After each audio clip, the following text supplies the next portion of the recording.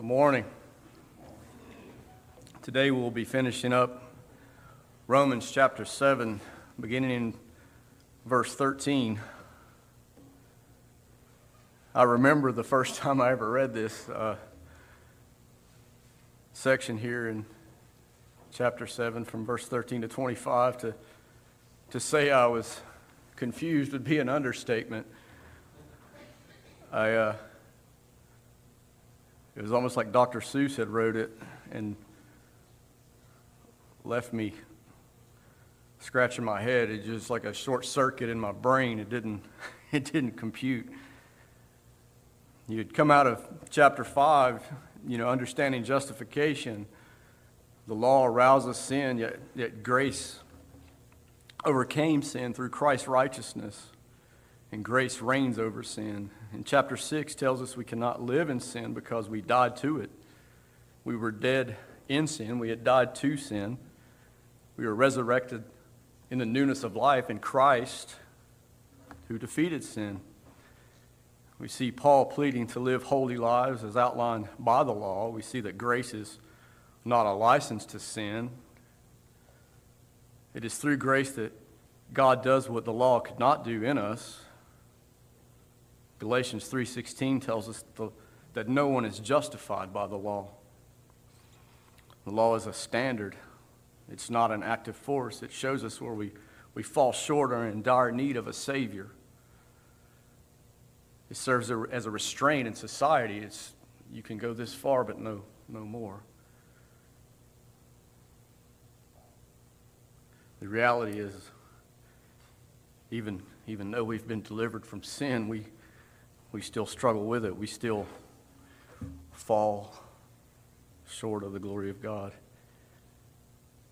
Having died, we were delivered from the law that we should serve in the newness of this Spirit and not in the oldness of the letter as we had learned. And the book of Romans is littered with anticipated questions that Paul has from his audience. It's question after question. There's 47 questions in the book of Romans. And 10 of those are answered me genoito, God forbid, the highest form of no, as we will see again today.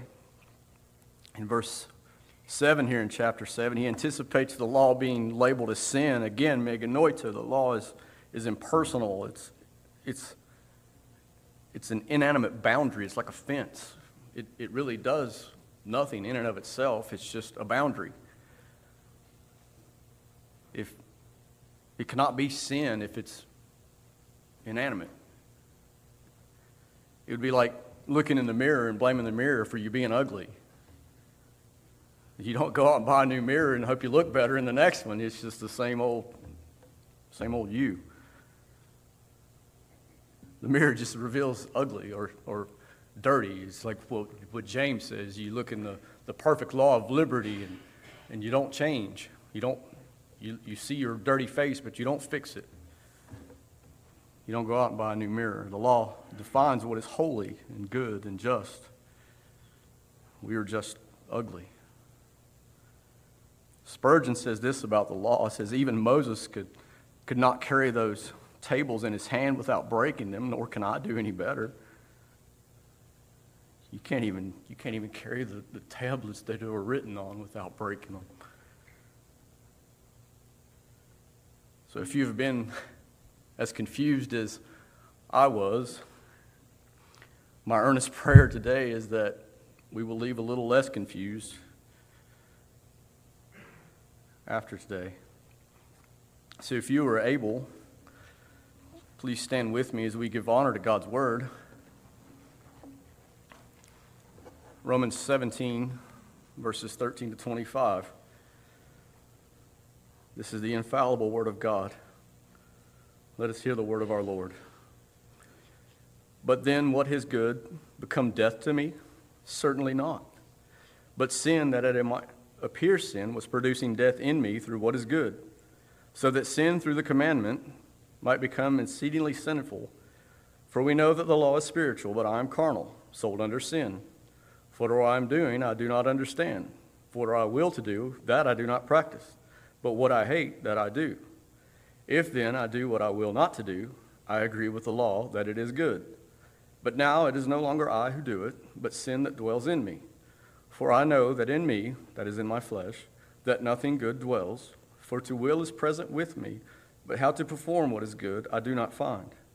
For the good that I will to do, I do not do. But the evil I will not to do, that I practice. Now if I do what I will not to do, it is no longer I who do it, but sin that dwells in me. I find then a law that evil is present with me, the one who wills to do good. For I delight in the law of God according to the inward man. But I see another law in my members, warring against the law of my mind, and bringing me into captivity, the law of sin, which is in my members. O wretched man that I am, who will deliver me from this body of death? I thank God through Jesus Christ our Lord. So with the mind I myself serve the law of God, but with the flesh the law of sin. Merciful Father, we thank you so much for your word. We thank you for the Holy Spirit that inspired him. We just ask that you would fill us to overflowing with your Spirit, illumine this text to our hearts. Let us learn of you. Father, it's not for me to stand before your people and utter a single word of yours. I am wholly unworthy. Cleanse me from all unrighteousness, that your word and your will would go forth and accomplish all you set it forth to do. We love you and we praise your holy name. It's in the matchless name of Christ we all pray. And all of God's children said, amen. So he starts with, has what is good become death to me? As mentioned before, thank you, son. Another anticipated question. Again, the knowledge of sin, the law defines sin. It also arouses sin, as we learned back in chapter 5. Like Josh had went over, when somebody tells you not to do something, the first thing you want to do is just do it. And it's human nature. That's how we are as sinful man. And in this imaginary conversation, maybe you anticipate, well, Paul, if the law causes sin to increase and sin is evil, we must conclude that the law is sin. So if you're convicted of a crime, it's not the law's fault that you did it. It's yours. You have that responsibility to obey the law. He at the right time, right on time, he's going to make genoito, may never be again the highest of no's, God forbid. And this law, it doesn't earn punishment, but it demands it. It is a product of the law for the one who broke it. Again, merely a standard. It says, but sin that might appear sin was producing death in me through what is good, so that sin through the commandment might become exceedingly sinful. The law itself is good. Breaking the law is evil. The law doesn't cause death. Breaking the law brings death. Law merely reveals sin, and sin brings this death. The light of the law exposes the darkness, which is sin. The light of the law is that. It exposes. The law, although it is good, produces death. Why? Because all have sinned and fallen short of the glory of God, deserving only his wrath. So why the law? Well, the bad news comes first. Sin is not revealed apart from it. And then comes the good news of the gospel. The law is the standard of God. It's what's good and right and holy. It's his standard. It's only perverted by sin. Instead of producing goodness in man, sinful man breaks it and it only condemns. In Galatians 3,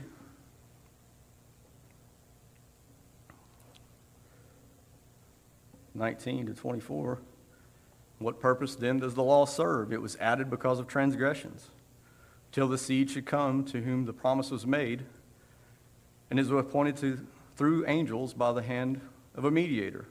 Now a mediator does not mediate for one only, but God is one. Is the law then against the promises of God? Certainly not, meganoito. For if there had been a law given which had given life, truly righteousness would have been by the law. But the Scripture has confined all other sin, that the promise by faith in Jesus Christ might be given to those who believe. But before faith came, we were kept under the guard by the law, kept for the faith which would afterward be revealed. The ultimate purpose of the law is to drive us to Christ. He fulfilled the law that we couldn't. We were incapable. It is His righteousness that is the fulfillment of the law, which is credited to the child of God. It's as if we lived this perfect life. We were then freed from the condemnation of the law. We're freed from sin and remain free in Christ. And the law is good, sin is bad, Christ is better. The law, through sin, brings only death, and Christ brings life.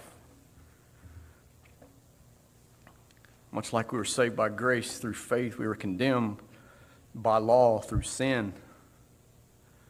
And then here Paul begins to describe the inner struggle that all believers have with sin as revealed by the law.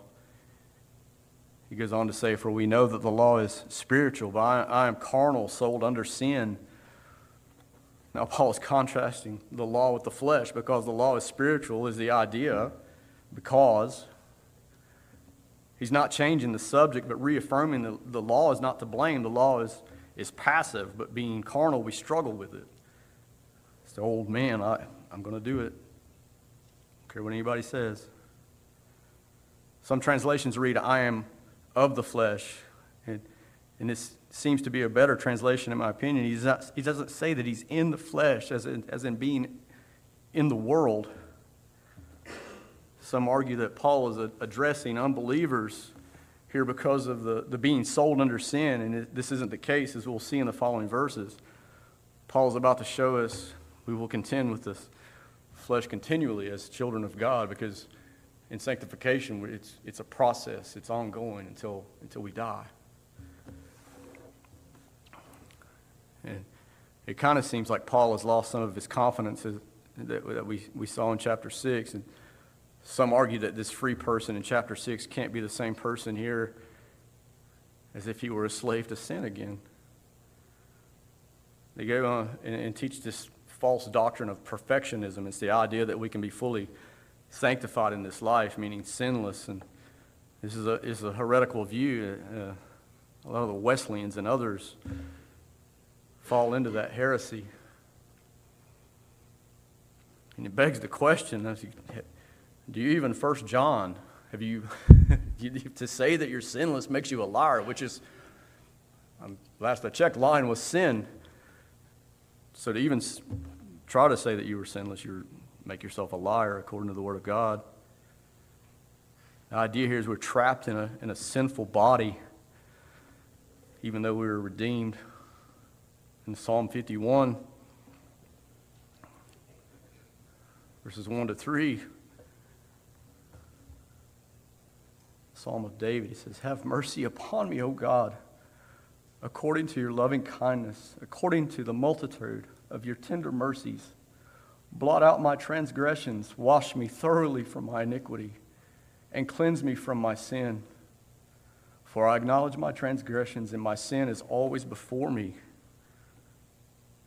Always before me. My sin is always in front of me, ever before Him. So we have this new mind, and we're stuck in an old body, a new creation, and Christ stuck dragging around our old dead self. As Paul begins to demonstrate in the next verse here, what I am doing I do not understand. For what I will to do, that I do not practice. But what I hate, that I do. His new nature, Paul knows what's right. The Spirit of God revealing the truth of the law. And this is what's good and pleasing. I can't do it. The righteousness of God is displayed in the law. And how do you know that Christ lived a perfect, righteous life? The law. Just like Paul, we can never live up to this standard. We have this new nature in Christ, which is constantly at war with our members. There's this inner struggle for the child of God. It's not, however, that we are incapable of any good. We are not completely unfaithful. We often lose some battles. We feel shame when we fail and can identify with David in Psalm 51 when he says, "My sacrifice, O God, is a broken spirit and a broken and contrite heart. You, O God, will not despise." He said, "Lord, I can't be what your law demands, which is why I confess along with Paul, that which I hate I do. The only sacrifice I can bring to you, Lord, is I don't have anything else to offer." MacArthur notes that sin is so wretched and powerful that even a redeemed person it hangs on to and contaminates his living and frustrates his inner desire to obey the will of God. Moving on, Paul says, "If then I do what I will not to do, I agree with the law that it is good. But now it is no longer I who do it, but sin that dwells in me." Again, agreeing with the law, Paul is saying that it's not the law's fault. The law is good. It's the definition of what's good. I agree wholeheartedly that the law is good. I long to honor the law, which is pleasing to God with everything I have, but I can't. In sanctification, which is the topic here, is the Holy Spirit producing a longing for the law that is ever increasing. The only place for sin to live is in unredeemed flesh. We desire what is good. The will to do good is very much present in a born-again child of God.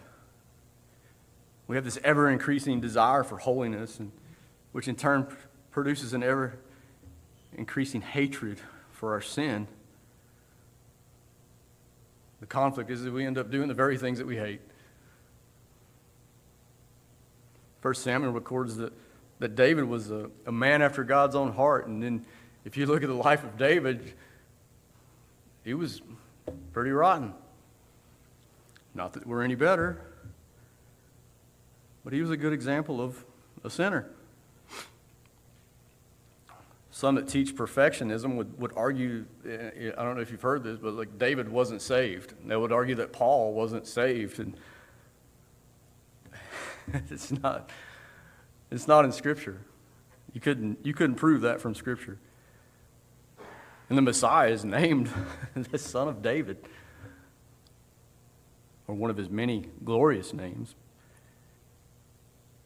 So how could David be a man after God's own heart?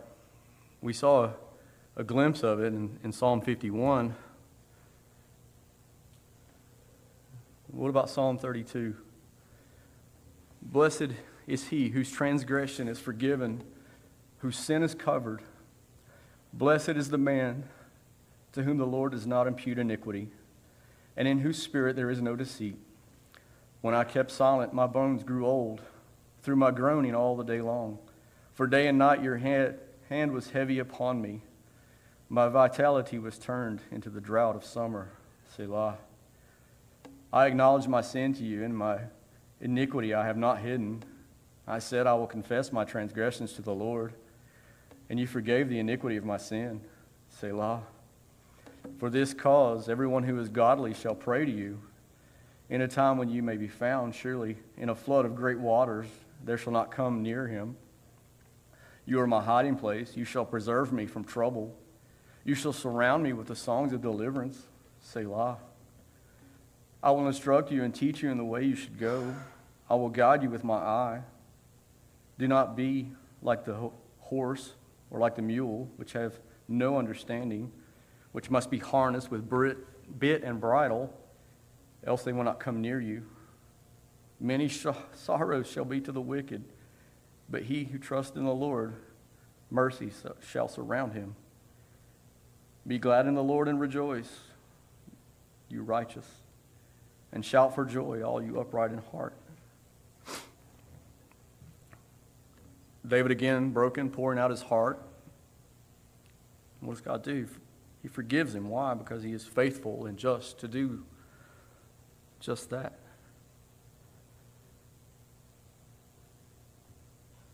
A repentant heart is a redeemed heart. An unrepentant heart is an unredeemed heart.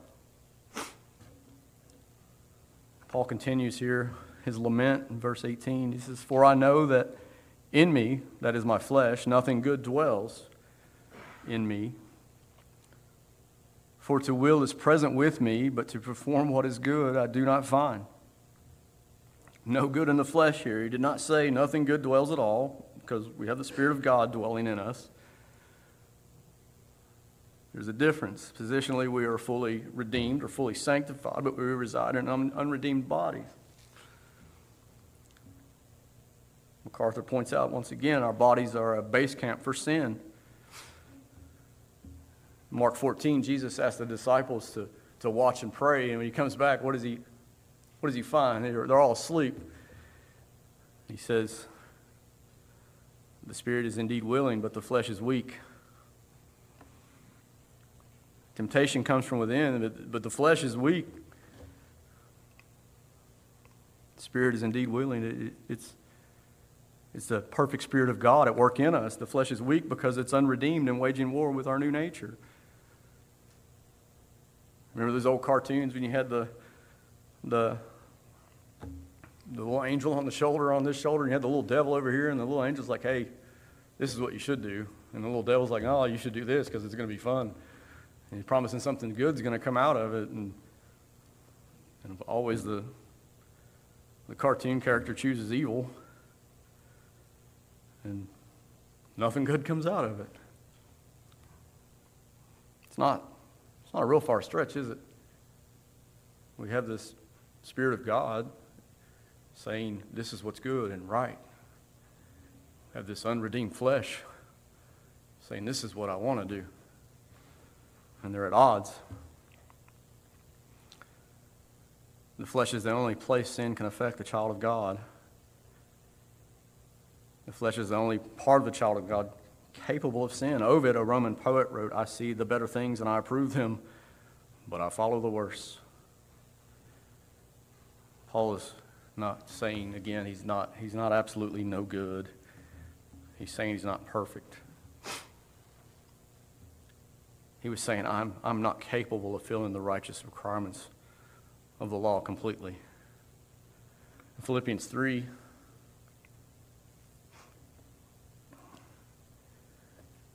Paul demonstrates this.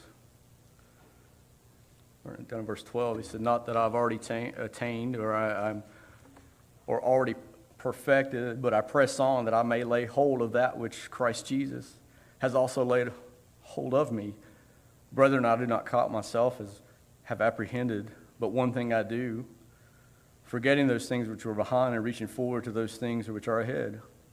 I press toward the goal of the upward prize, for the prize of the upward call of God in Christ Jesus." And he's using the analogy of the runner. Press on here, dioko, it means as in to press on in a race swiftly toward a goal. Paul hasn't laid hold of the prize. He don't have it yet, but keeps running toward it. He says, the one thing I do is forget those things that are behind. Yesterday's gone. Whatever I did is gone. It's done. Any good or evil I did yesterday is there. It's best to leave it there. You don't need to carry that with you. It only slows you down. Another part of an analogy of running is that runners are trained to not look back. You look forward. You look to the finish line. You keep running. Looking back is no use. It only makes you distracted. You can fall and stumble. Look where you're going. And Paul, verse 19, continues to pour his heart out. He says, "For the good I will to do, I do not do. But the evil I will not to do, that I practice."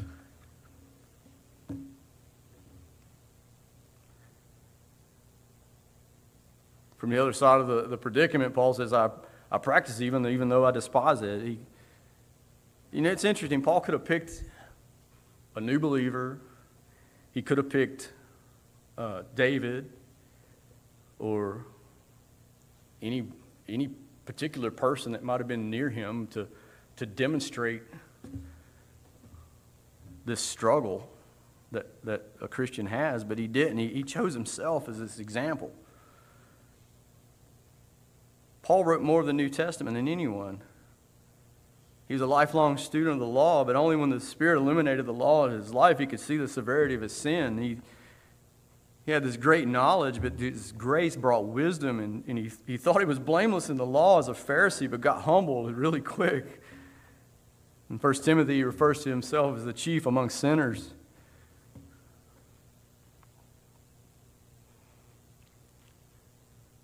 We like to beat ourselves up over sin. We hold on to guilt and question our salvation. We think we should be doing better. Well, the thought is correct. We should be doing better. It's a good place to start. You got to realize something. Are you better than Paul? Can you sanctify yourself? The reality is a mature Christian will only grow more aware of their sinfulness. I think it was R.C. Sproul said that if God revealed how sinful he truly was, it would kill him. The weight of that would literally kill him. I would think that's true. And we see that the law is good and can't be blamed for our sin. We are no longer slaves to sin and no longer under its dominion. So where's this blame rightly placed? And he moves on. He says, "Now, if I do what I will not to do, it is no longer I who do it, but sin that dwells in me." And he's basically repeating what he said in verses 16 and 17, but it says, "I no longer do it. I'm no longer doing it." Almost sounds like a cop-out. You're still responsible. Spurgeon calls sin an outlaw hiding in your nature. It is a plotter planning your overthrow. And it remains as an enemy warring against the law of your mind. The no longer I who do it. Here he's speaking of his pre-conversion, his condition before coming to Christ. Unconverted people don't talk about how they were. They're still there. He's no longer a slave to sin. The remnant of sin which dwells in us wins some battles. The body is still corrupt. Sin is present, and Paul can rightly say it's the sin that remains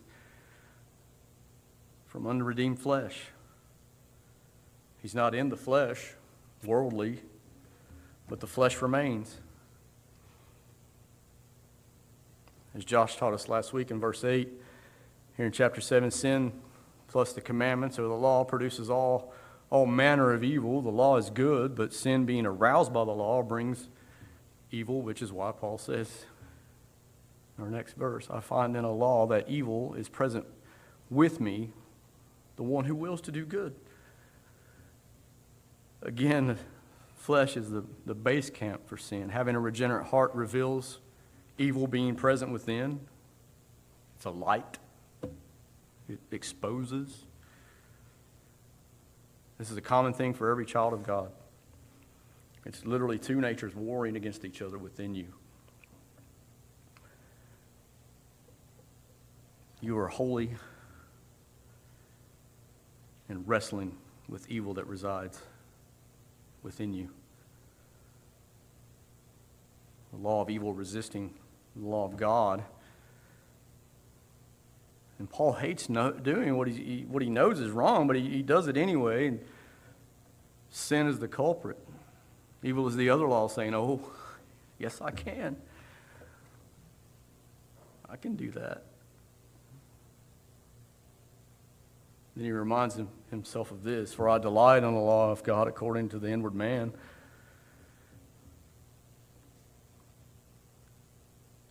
A redeemed person has this assurance that sin is no longer their master, yet they love the law of God. Christ, the eternal word, the Logos, the embodiment of the law. You couldn't say that I love Jesus and hate his law. You can't love someone and hate who they are. We take joy in the law as a new creation in Christ.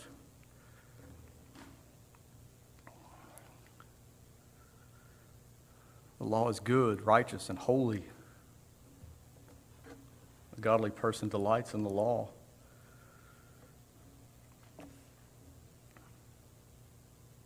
In Psalm 119, verse 47, and I will delight myself in your commandments, which I love. Down to 105. Your word is a lamp to my feet and a light to my path. The law is good. It is our delight. It's a reflection of God's character, which we saw in Christ. I worked with a guy who told me he felt like the Bible was just a means to control man. Well, that's a good start, sir. You being an atheist, that's a really good place to start. I said it absolutely is a means to control man. We have laws that are really based on the law of God. You know, we don't, like killing is wrong. Almost everybody would agree to that. I was asked a month or so ago if I was a theonomist, and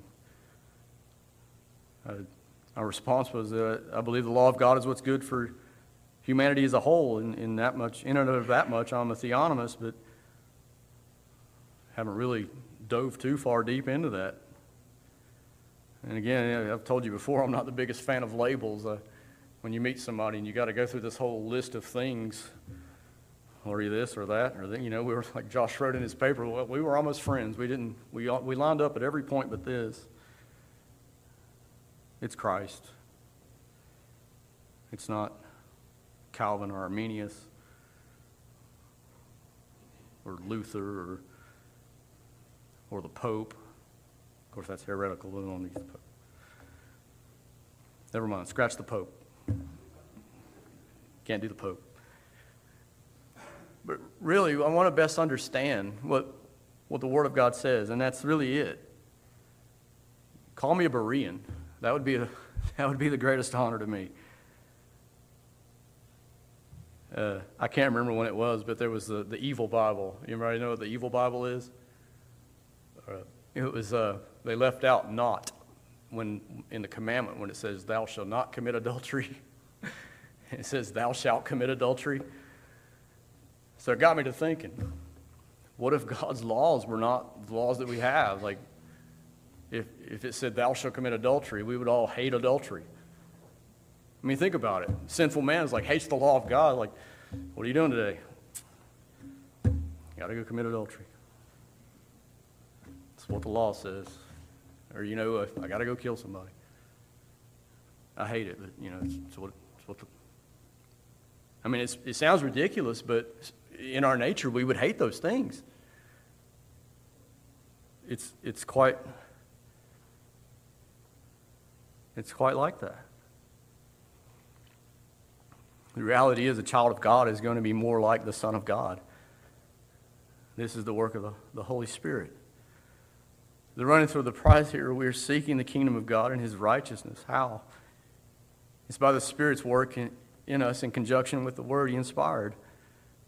And it seems that most people think that sanctification is a synergistic process. If you read and study more, the Holy Spirit sanctifies you more for your efforts. You're rewarded.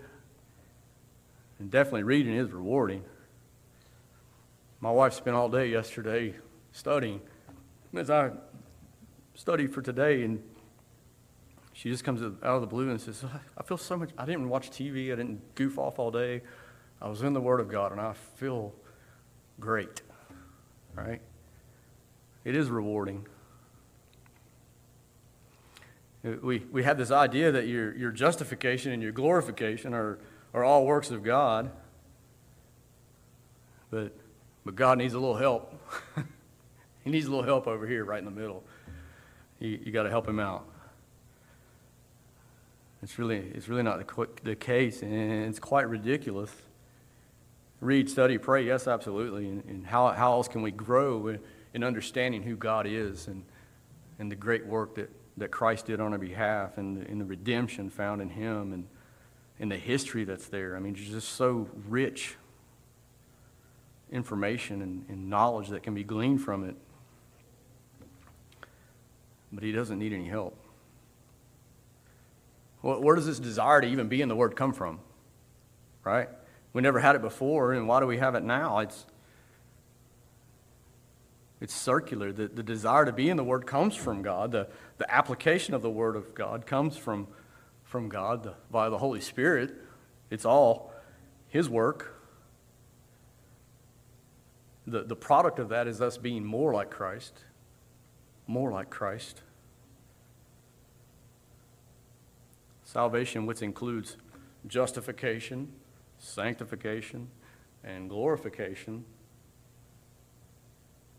are all a work of God. Why? Lest any man should boast. Ephesians 2. Jesus didn't ask the fathers, like, hey, could you help sanctify them because I'm leaving? In chapter 17 of John, could you help them out?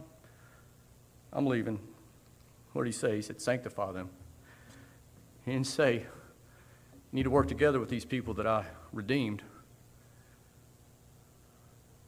He said, sanctify them by your word. Your word is truth. So what do these people do? They like to pluck sanctification right out of the middle and place part of it in your hands. What is that? It's putting works right back on your shoulders.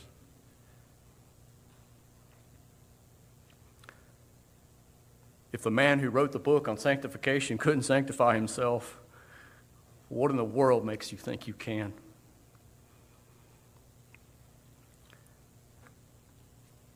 In Psalm 37:4, delight yourself also in the Lord, and he shall give you the desires of your heart. Where does the desire to delight yourself in the Lord come from? The Lord. What are the desires of your heart that he gives? To delight yourself in him.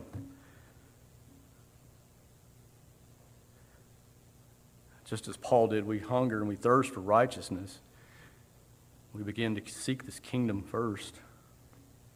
The kingdom of God. 1 Corinthians 1:18 says, For the message of the cross is foolishness to those who are perishing, but to those who are being saved, it is the power of God. Some translations say which are being saved, others say being saved. And in the Greek, here's just one word, sozo. It's a present passive participle. It's being done, present passive, as in not your doing. Participle of verb. It means it's being done to you. In Romans 8:30.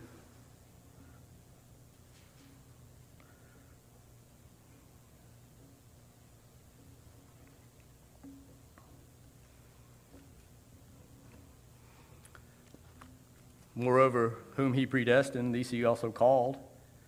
Whom he called, these he also justified. And whom he justified, he also glorified.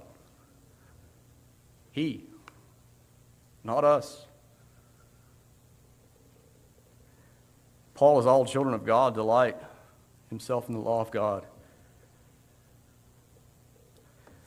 but have the same struggle within. He goes on to say, but I see another law in my members, warring against the law of my mind, and bringing into captivity the law of sin which is in my members. The other law is the law of evil. Verse 21, of the law of sin. The law of his mind is the law of God, the newness, the new character.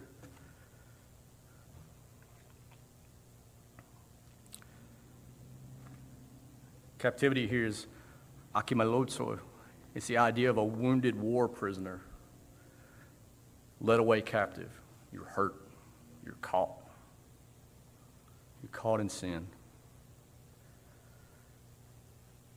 This inner struggle leads the man often into imprisonment. The mind is inclined toward the law, but the flesh is weak. Like the psalmist in Psalm 119 again. We'll go back there.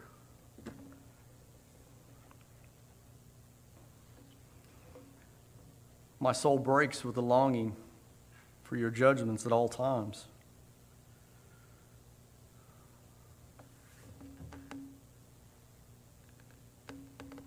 He's weak, longing, desiring the law of God. In his sin, he says in verse 25, my soul clings to the dust. Revive me according to your word. And in verse 88,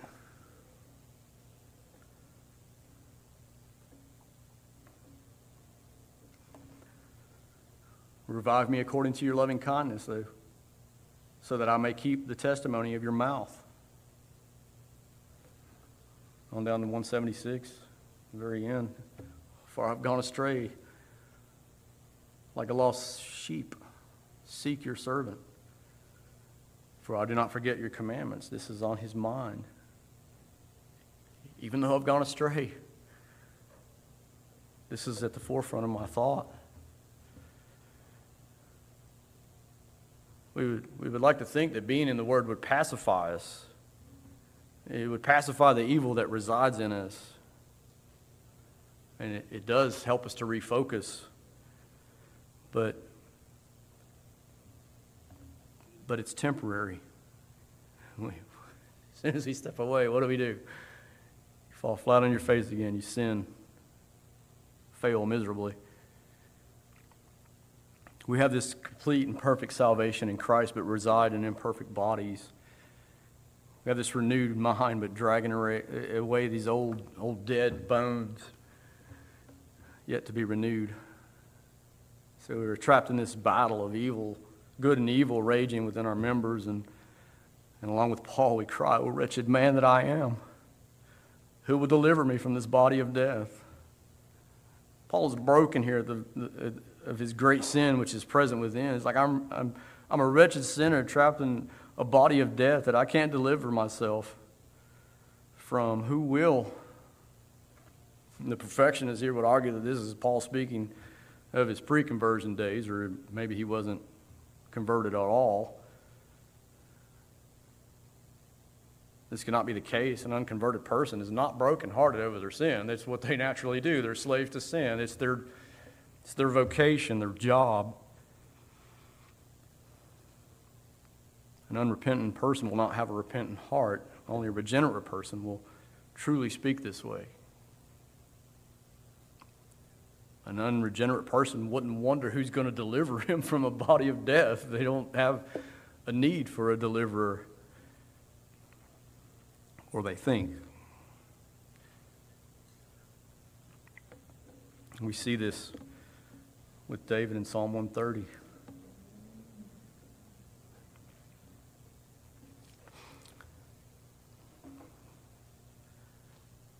Out of the depths I have cried to you, O Lord. Lord, hear my voice. Let your ears be attentive to the voice of my supplications. If you, Lord, should mark iniquities, O Lord, who could stand? But there is forgiveness with you that you may be feared. I wait for the Lord, my soul awaits. And in his word I do hope. My soul waits for the Lord, more than those who watch for the morning. Yes, more than those who watch for the morning. O Israel, hope in the Lord. For with the Lord there is mercy, and with him is abundant redemption, and he shall redeem Israel from all his iniquities. The law of sin in our members is raging war within our members. And here Paul is using another military term. It's ruomai. It means being rescued from danger like a soldier coming along rescuing a wounded POW. Paul looked forward to the day he would be rescued from his own prison here. We've heard Josh share this before. Near Tarsus, where Paul was born, there was a tribe that had a very unique way of punishing murderers. They would take the body of the person that they murdered and tie that to them tightly.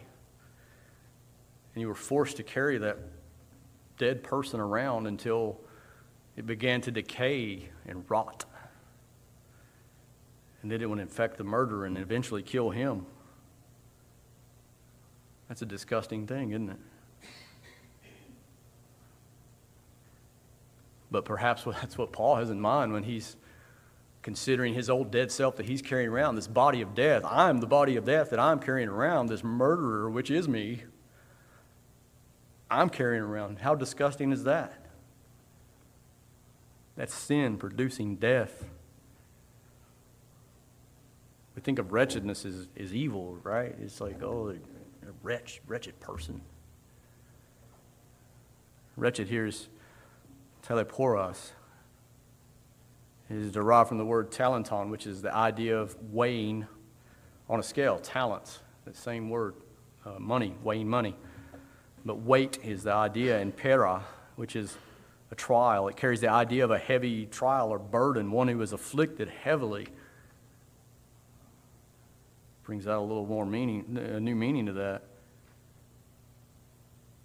This word is only used twice in the New Testament, once here and once in Revelation, singular. Sorry. So, who will deliver this heavy, dead, rotting body, which is me, from me, that I'm dragging around? This lament, like his soul being poured out, oh wretched man that I am. Who's going to do it?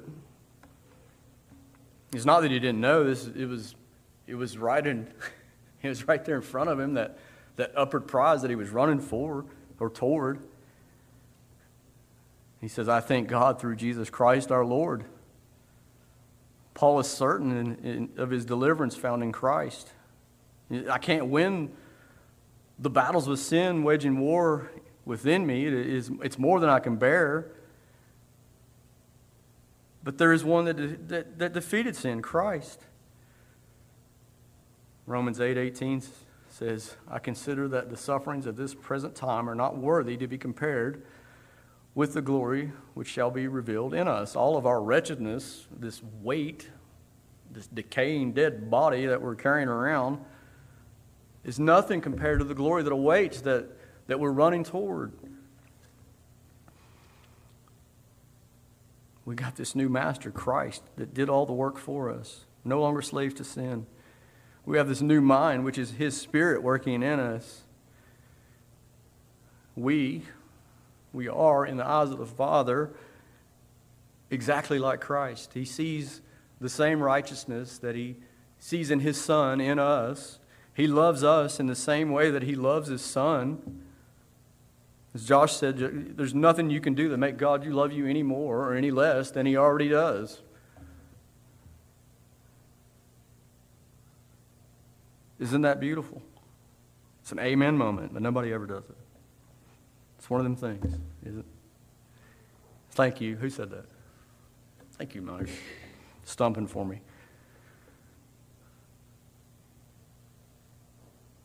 And Paul ends with this. So then with the mind, I myself serve the law of God, but with my flesh, the law of sin. Paul is not willingly sinning here. We still own it. What he's saying is the reality, he has no other choice. It's too strong. That old dead, decaying body has infected you badly. You're dying, decaying. He's not giving up. He's just admitting that he can't do it. And just like Paul, we're dragging our old dead selves around. And battles are often lost, but the war was won at Calvary, and that we rejoice. It's another amen moment. Okay. So the law is the righteousness of God. Do you desire the righteousness of God? Do you delight yourself in the law of God? Do you count it all joy, as James says, the various trials you're about to endure? Do you let that patience in those trials have its perfect work with you, have its way? We used to hate righteousness when we were slaves of sin. We owed righteousness nothing. It was not our master. But we now love the righteousness of God because it is given to us by Him. And then we hate the sin, on the other hand, that is revealed by the law. This sin that is at war within us, we hate it.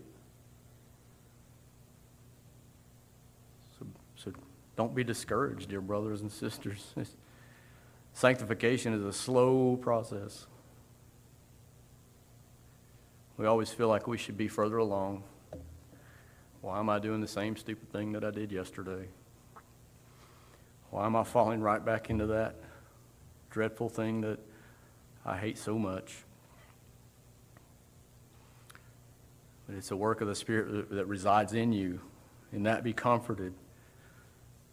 Sin has been defeated. It is being defeated, and it will ultimately be defeated. Your worth and your unworthiness are not dictated by your feelings. Are you brokenhearted over your sin? Repent and believe the gospel. Are you brokenhearted over your sin again? Repent and believe the gospel. Preach the gospel to yourself over and over. Are you here today and unsure of your salvation? Well, ask yourself this: have I broken God's law? The correct answer is yes. Repent and believe the gospel. That's the command. What is the gospel? To sum it up as briefly as I possibly can, Christ died for sinners. Are you a sinner? If you just answered yes, you are a sinner. Repent and believe the gospel.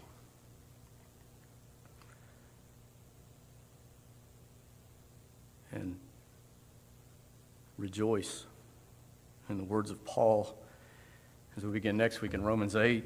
I'm jealous, by the way. Where Paul starts out with, there is therefore no condemnation to those who are in Christ Jesus. None.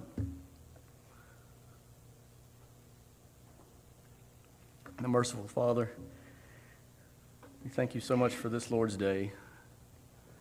I thank you for my dear brothers and sisters in Christ that came to hear your word. Lord, take this text, apply it to our hearts. Let the preaching of your word go forth and accomplish all that you set it forth to do. This text is difficult to understand, and I pray that